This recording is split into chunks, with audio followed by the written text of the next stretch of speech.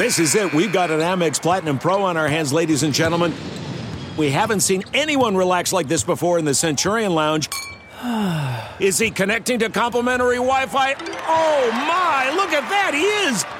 And you will not believe where he's going next. The Amex dedicated card member entrance for the win. Unbelievable. When you get travel perks with Amex Platinum, you're part of the action. That's the powerful backing of American Express. Terms apply. Learn more at americanexpress.com/withAmex. This is the Straight Up Breakdown Podcast. Exclusively on the Herd App Media Network. Tell it to me straight up. Hello, and welcome into the Straight Up Breakdown Podcast, proudly part of the Hail Varsity Network. I am Greg Smith, your boy. I need like 2 of me and 3 pots of coffee to handle all of this recruiting coverage from the weekend friend. Today, I'm joined by Hail Varsity Radio host Chris Schmidt. Chris, thank you for being back on the show. How are you, man? Greg, it is good to be with you, man. It's always love chatting with you. I love your podcast. You rock. And I have 1 cup of coffee down and another started. So I feel you. I get you. Yeah, the second we get off of this is when I'll hit cup number 2. And so we'll be good to go. But I'm feeling good, though. Like, we'll see how it goes. But there is a lot happening, a lot of people to catch up with over the weekend, a lot of reaction to Nebraska's spring game over the weekend, kind of the culmination of what has been it's been a competitive spring, right? Because there's so many new players, but also a spring for a lot of learning. Like, I feel for a lot of the players and coaches in some ways, because there's so much newness with 4 new offensive coaches coming onto the program that it's got to be difficult. And I know this summer will be big for them. But each week we have a couple of segments that are mainstays of the show. The first one is called Coach Speak, where we go over something that a coach, player, or talking head said, and we give you the straight up breakdown of what they meant. Coach Speak to Real Talk. And this week, no surprise, comes courtesy of Scott Frost, who had this to say after the game about the post-spring evaluation of Casey Thompson. Quote, "There's a lot of learning. They say offenses are behind defenses usually when you're doing new things, and quarterbacks take the worst of that. And there's pieces of 2 different systems that guys are learning, not just Casey. And that's why I think at times we've looked like $1 million, and at other times we've looked a little lost. But I've seen good progress from that position, quarterback, from multiple guys. We have to make a lot more ground up this summer." So, Schmidt, what did that mean? Let's break that down.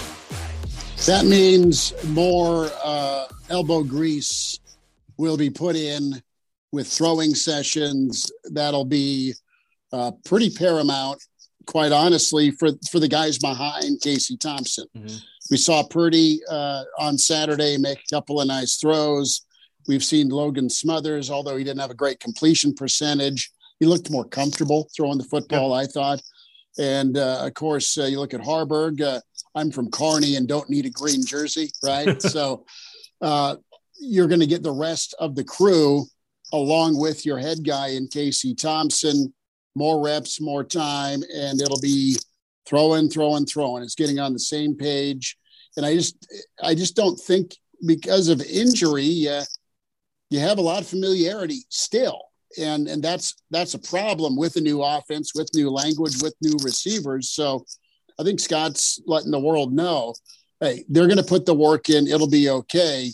But yeah, it's not even close to being ready to serve yet. Yeah, and one thing that I thought along with this, and I think you're dead on with what he meant, but one thing that really stood out to me was, to a man, every player that we heard from in postgame from the spring game mentioned, I think, about, doing individual or group team work on their own, because they can't do it with coaches, on their own sometime during this summer. Chubba Purdy said that they plan to get out there and be in Hawks. He was in Hawks when he said that and kind of pointed right behind him to the practice field. Said that they're going to be out on the practice field throwing with receivers. They plan to do it every other day, right? So that they can continue to get on the same page with those guys. And I think that that's really good. It doesn't really matter if that came as a directive from the coaches or whether the players took that upon themselves to do that. But there were multiple position groups. We were from defensive linemen that said, we need to get in the film room. We need to get out here and work on our pass rush technique in our hands. Like, I thought that was a really good sign that those guys are still kind of in work mode after they get a week break this coming week to be able to just kind of rest and recharge. And then they're going to be right back to it because they also recognize that they've got a lot of ground to make up. And I think that's important heading into the summer. It's not going to be relaxation time. It's still going to be grind time because we've got to get ready for, oh, by the way, a Big Ten opponent in week 1. Well, and quite frankly, they're sick of losing. The coaches are sick of losing. You've got this urgency that's a reality, and you have some energy that's been well highlighted. You've got coaches that have upped every other coach's game that's still in the building in the form of Bush and Joseph, and of course Applewhite, who's really big time. And then there's Raiola. I mean, they've got the on-field work to continue to do. But it's also as a staff, kind of coming together. And I think the whole game has been upped, quite frankly. When you make shifts, if you're still on staff, you take notice immediately. Yep. But this staff is hungry to win because some of the guys that they've brought in now have come from winning programs, right? And they're not happy if you're Applewhite. You're not happy about what went down at TCU. If you're Bill Bush, you're not happy about what went down at LSU. Same with Mickey, right? I mean, there's constant change in college athletics and in football, yeah, but you're in a new spot. You're making the best of it. And there's Nebraska ties with so many of the new coaches. Their job right now is to figure out what you need in the portal, first of all, and then check the scale. What's the weight look like? Scale of portal versus what can we develop? How injured are we? What do we need to do? And who can really make the cut and make the team better? So, we can get all deep into positions and players and personalities, but no, I think the mindset's one and the same. And you're seeing a Scott Frost as head coach that is. We were wondering, hey, can he really transition to CEO? Yep. Well, he has. He showed that this spring, and I think the rest of those coaches are going to push their position groups to move it forward. Ireland's going to be here before you know it. It definitely will be. And I think that's just a fantastic point about the new coaches energizing the other coaches, right? And I think that we see that in the two big ways that we're going to see that, and we have already seen bits of this during the spring, right? You saw it immediately when it came to recruiting. Like I saw that basically the day that Mickey Joseph signed a contract to be with Nebraska and Bill Bush decided that he was going to stick around and be a full-time assistant. When that happened, it was like a switch got flipped. And Nebraska's efforts and intensity on the recruiting trail got ratcheted up. And we have seen that continue. And the culmination of that was this weekend with them having, over 100 kids on campus for unofficial visits for the spring game, right? But then the other key piece of that to me is, and you mentioned this a little, is these guys come in from programs in which they're used to winning and they're used to working really hard. And the guy that I think about actually, and we always talk about Mickey and Bill on this, but I think about Brian Applewhite, right? And you think about the work that they had to do at TCU to uncover some of those hidden gems with Gary Patterson and develop those guys. That was what they were known for as a program, right? It's what they did. It's what he had done at his previous stops as well. So that's just kind of baked into his coaching DNA. And so for him to come on staff and kind of impart that not only on his players, but also kind of say in meetings with other coaches, hey, why are we doing this way, right? Why aren't we doing X? Like, why aren't we giving effort here? Why aren't we, you know what I mean? Like when you start to have those things and you've got that stuff now coming from multiple coaches, it does make the guys that were able to stay on staff, they've got to sit up in their chair a little bit and say, okay, this is going to be a little bit different. There's a different tone. And the whole thing of that too, to me is that part of the reason why those coaches have to listen to the new coaches that are coming in with those ideas, it's not just that they were brought in just now and they're new. It's also because they all have good track records and history of knowing what they're doing and having success. I think that carries a lot of weight too with your peers, not just with trying to relate to the players. No, and it's why you were brought in. You're a different voice. You're a voice that impressed enough with a resume to get hired here. And you've been successful with how you've done things, and you want to bring what you know works into your new environment. And that's great. That's good. I mean, Nebraska needs to be a place that can go close on a 4 or 5 star. Yeah. Well, not often do you have 5-star opportunity, but you get what I'm saying. You got a big one. Yeah, right. I mean, you need 2 or 3 poles and a barge right. to haul him it. But you need to be able, as a staff and as an assistant, to have your voice heard. And Nebraska's always been great at the 1-2 punch. We're going to develop the heck out of you. Mm-hmm. We're going to develop depth. We're going to develop talent, but we're going to sprinkle in talent. So when you have development and talent come together, that's when you're winning 9, 10, 11 ball games a year. And I think they got an incredible mix now on staff of developers and also recruiters. Yeah, and that's really what you're going to have to do, and that is as well as Nebraska can do, and they have the potential to recruit, I think, always at a top 15 level when it's rolling and you're doing all of the things that you can do, and Nebraska is going well. I think they can honestly do that.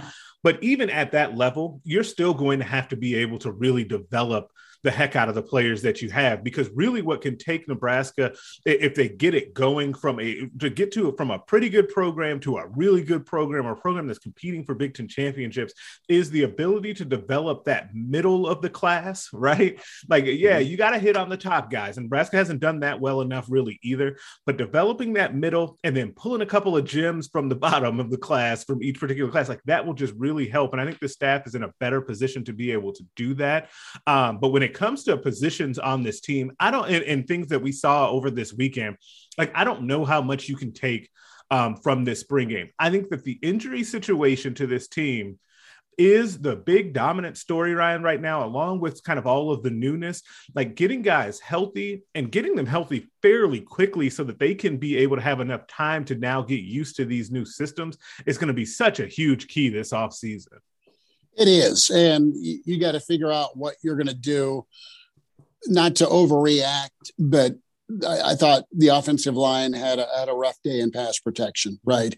Yeah. Four dropbacks for Casey Thompson. He was sacked 3 times. I mean, and he was 3 for 4 throwing the football, but he had more dropbacks. The point is it looked those really touch bad. Offs and all of that. Right. Yeah. It looked really bad just playing touch ball, where it wasn't 10 Mississippi.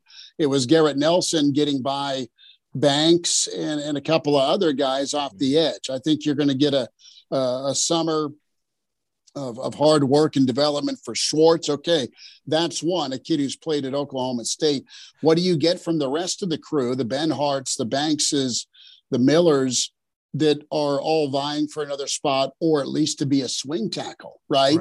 And what do you do with Turner? Is he going to be at center? Does he recover and play right tackle if Teddy comes back to play left? So is good as a quarterback as you have in Thompson, are you going to be able to keep him protected, right? Because he's going to hang in the pocket. He's going to let the guys get open. He's not going to tuck and scramble as much as we've seen in past offenses for Nebraska. So that's key to me.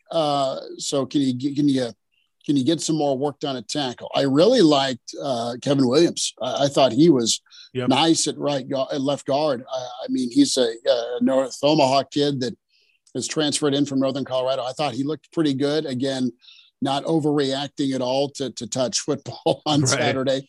But I thought he looked good. I thought Purdy threw pretty well to, no pun intended there, to Rollins. Rollins has really looked good at tight end, man. That's a kid that's coming on. That's a really good story, and I'm happy for him because he was a forgotten man in that recruiting class.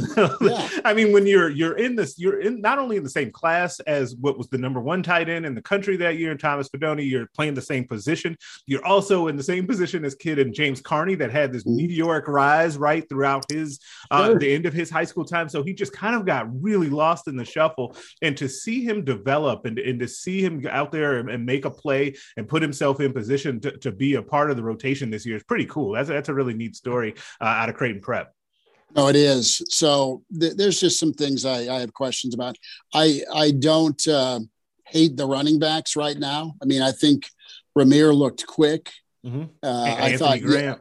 Anthony Grant, I mean, if you can go 60, 65 yards playing touch football around the edge, and score a touchdown, that's nice. And I thought Yant looked really really he ran angry. He ran angry that it was tag off first half football.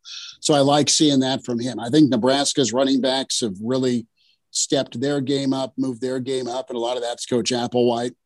Now we're waiting on the offensive line and kind of who that second team quarterback is. Greg, what did you think of the quarterback race here post Thompson? I mean, did you see any glimpses from Haarberg? Did you see much from Smothers? Did you like Priddy? I'm going to flip it around to you real quick and just say, okay, what's the insurance policy look like behind Casey? So, it's interesting. It was a weird one because like Purdy said after the game, that was really his third practice being out there, right? Like this last week was the first time that he had strapped on the pads and really done teamwork. He had done 7-on-7. And so for like grading on a curve for that, I thought he looked okay out there throwing the ball. He had a couple of really nice throws. He showed some escapability in the pocket as well. I thought he looked from what we saw of him on tape at Florida State to what we saw of him out there on Saturday. I think his body's a little bit different. I think he's leaned up a little bit, which will help him as well. You have to remember he's still so young. He's still a really young player. Second year in. Right. This is second year in. So like he's got a lot of development ahead of him. And so if he's healthy and can push Casey a little bit, but also give Nebraska a potential solid number 2 to also groom for the future, I think that's a really good scenario. I thought that Logan did look better, like more comfortable in the pocket, and that should be expected given who's coaching him at quarterback now with Mark Whipple, and what he's known for and helping to get quarterbacks right and get their footwork cleaned up and all of that. I thought that Haarberg not having the green jersey on, at first I was like, man, this is a little tough because what's the message that the coaching staff is trying to send? I think the message is we need to see more reps of you, and we'd like to see you out there. And I hope, and it looked like he took that challenge, right? And he had some nice plays as well. And I think long term, the thing for me with Haarberg is I really hope that he takes a long-term view of what he can be as a quarterback and what can happen for him being developed under Mark Whipple, because I think that his ceiling is just so high, but it is really tough to have as a quarterback, and I totally understand it, to see, your 4-year starter leave, you think you're going to get a shot.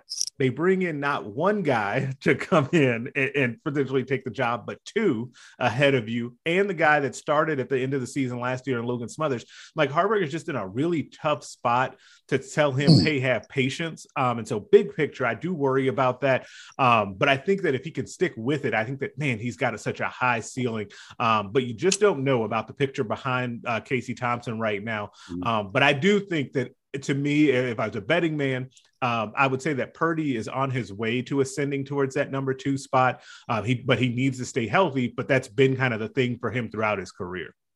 Oh, you nailed it. I mean, he's got all the talent in the world to fight for a starting job, if not be the backup, but he's got to stay healthy. And he's had knee, he's had foot, he's had problems. The collarbone has been an issue. Yeah, he had the collarbone that was dinged up. I think the fact that Haarberg's an in-state kid is a little helpful. You can't take that for granted, but it's a little helpful as far as the patience. I think guys really do see the teaching ability of a Mark Whipple. I remember both roundtables, it wasn't a subtle hint. It was just something I read into about the fact that he had 7 or 8 guys in his quarterback room at Pitt. Well, he's going to teach you, right, and you're going to get better from him. Guys don't necessarily want to leave him. They want to play, right, but they'll realize that, okay, this guy's got a river of knowledge here, NFL, college, now as a coordinator for Nebraska, that I can use to get better. And there's no guarantee anywhere else. At least I got a spot here I can kind of keep chopping wood with. So I think that'd be my pitch to Nebraska's quarterbacks. And you got a good one in the OC chair in Whipple, just to get you better as a quarterback, and then see if it can translate to practice field.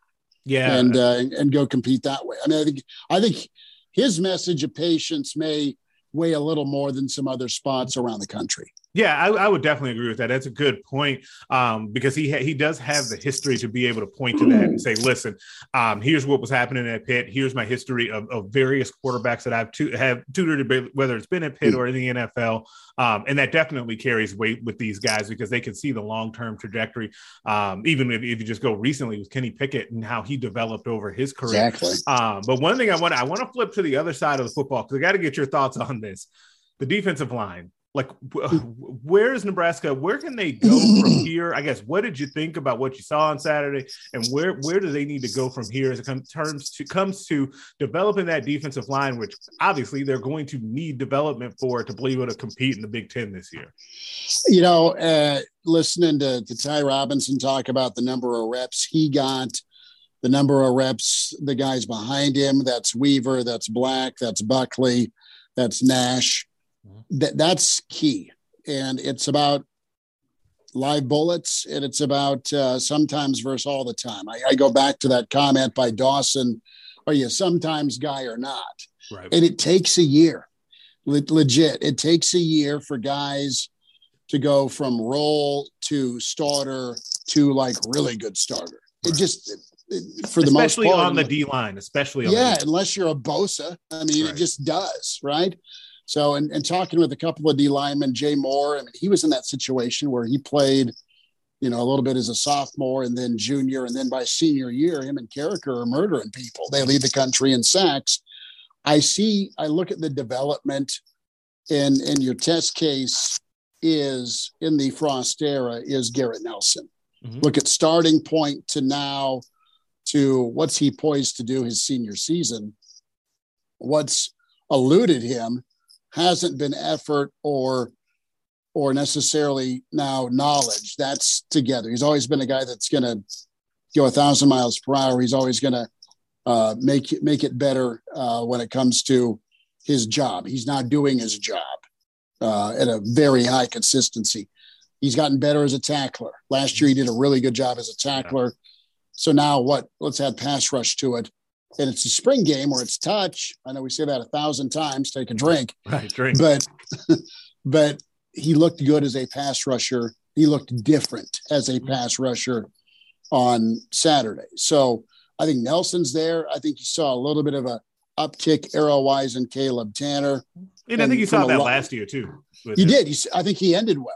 Yeah. So I think they're okay where maybe these guys are developing to the point where, okay, you don't have to bring some secondary pressures out the corner or at safety. Maybe you can let your outside guys do their thing. But Greg, you want to talk about an increased pass rush and it being the most important part of that defensive line? It's going to be Mathis. What can they do between now and when summer ball starts with getting him? What's his timeline like? Can you keep him the hell out of Austin? I mean, those are some of my questions. I think you're okay to good with Tanner and Garrett Nelson. I really like Ty Robinson. You need Rodgers to stay healthy. And I think Nash has made some moves. I'm glad he's not dinged up. That was scary on Saturday when he got rolled up on.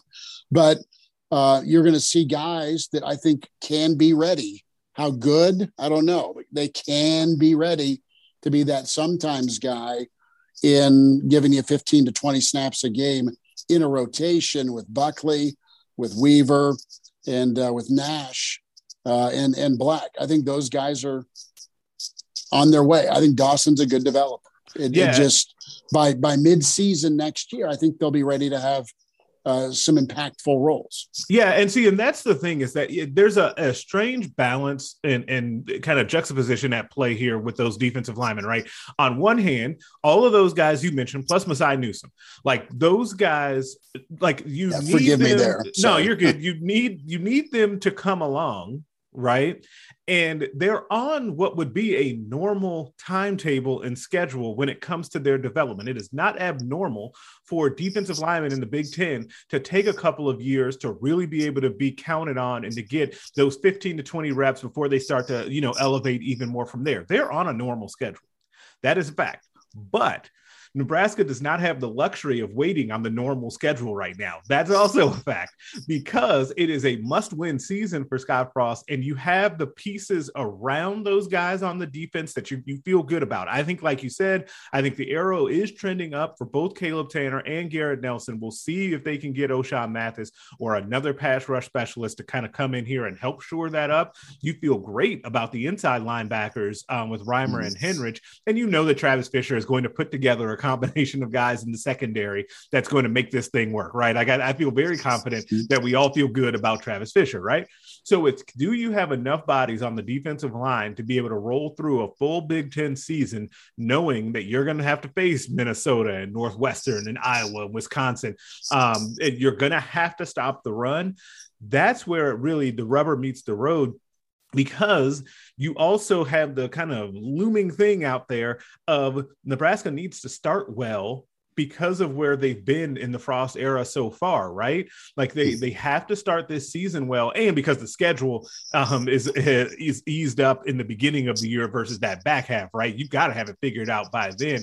And so there's just some weird push-pull there when it comes to how you view the defensive line development. If you had one or two more guys, it would make this feel so much better. And I hate to harp back on it, but if you had Damian Daniels and DeAndre Thomas still on this team, both of which had eligibility left to come back, you would feel a hell of a lot different about what this defensive line looked like. You don't have them, so you got to either develop them or you got to find them in the portal. But that's going to be critical for Nebraska's season because you just know that the game plan right now for Northwestern is going to be to stress that defensive line if you can. Well, let's flip it around. And yeah, with D Boogie and D Train, both those guys finally, I mean, there was buy-in. There was buy-in on their part where they slimmed down and they were able to give you more than, I mean, you look at D Boogie, that guy by this last season had committed himself to give you more than just 9 snaps. Okay. I mean, if it wasn't 3 and out or 5 plays, then he was done for a while, right? He just wasn't in condition shape to give you more than a handful of snaps. But when he gave them to you, he was a game changer. Think of how well Iowa's ran the football until number 93 got in there throughout his career. He's been that big a difference maker. So now it's up to Nebraska to do a couple of things. Get Nash ready and able to plug that middle. Same with Buckley. Same with Jalen.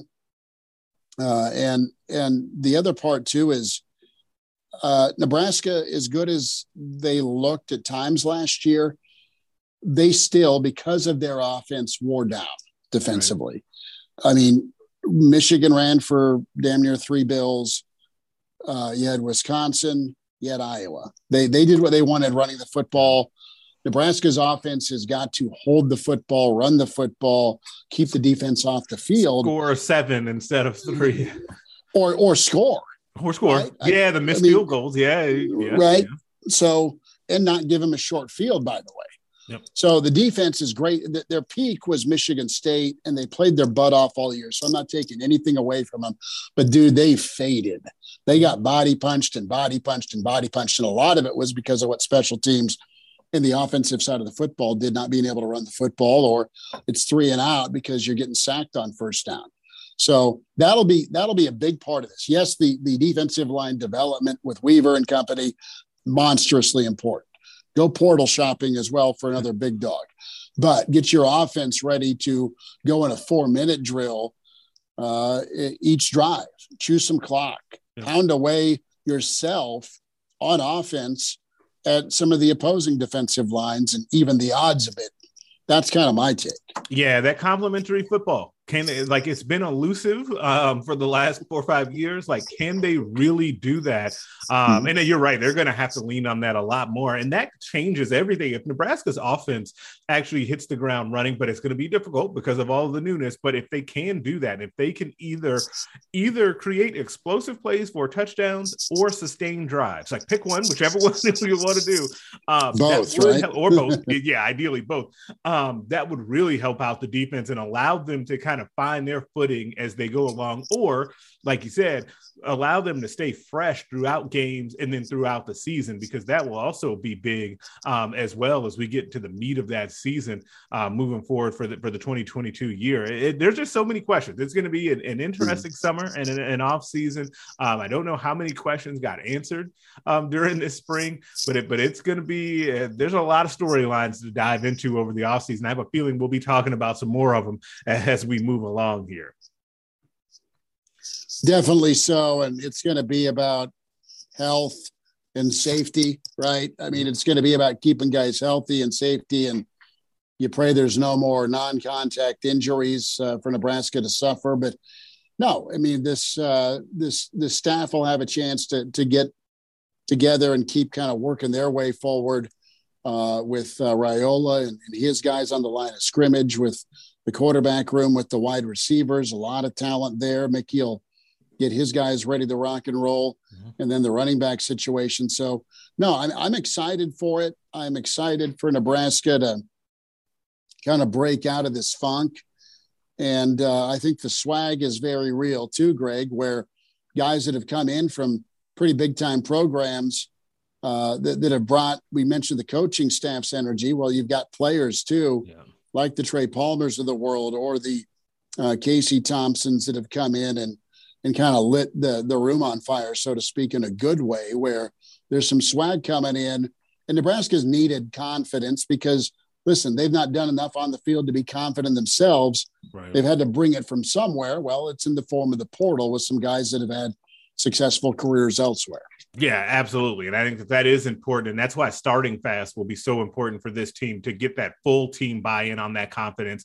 And that can really carry you through as well. But every week we end the show with my favorite segment of the week called Put Them on Blast, where we put someone on blast for something that they did or said. I'm going to go first. Put them on blast. And this one feels like, unfortunately, could be a Lifetime Achievement Award, something related to the Lakers. It appears by the time this actually comes out, I'm assuming Frank Vogel will officially be fired. I am totally fine with that. I don't think that he was a good coach this year. The lineups are goofy. The rotations are weird. But he is not the only one to blame. So I have a dual blast here. I'm going to put the Lakers front office on blast for putting that trash team together around LeBron James and Anthony Davis. But I am also going to put NBA media needs to be put on blast, because you would think that Frank Vogel was out there. He was Phil Jackson out there, the way that people are already talking about how the Lakers did him dirty when it comes to letting him go. And I saw a thing from, I think it was Bill Oram of The Athletic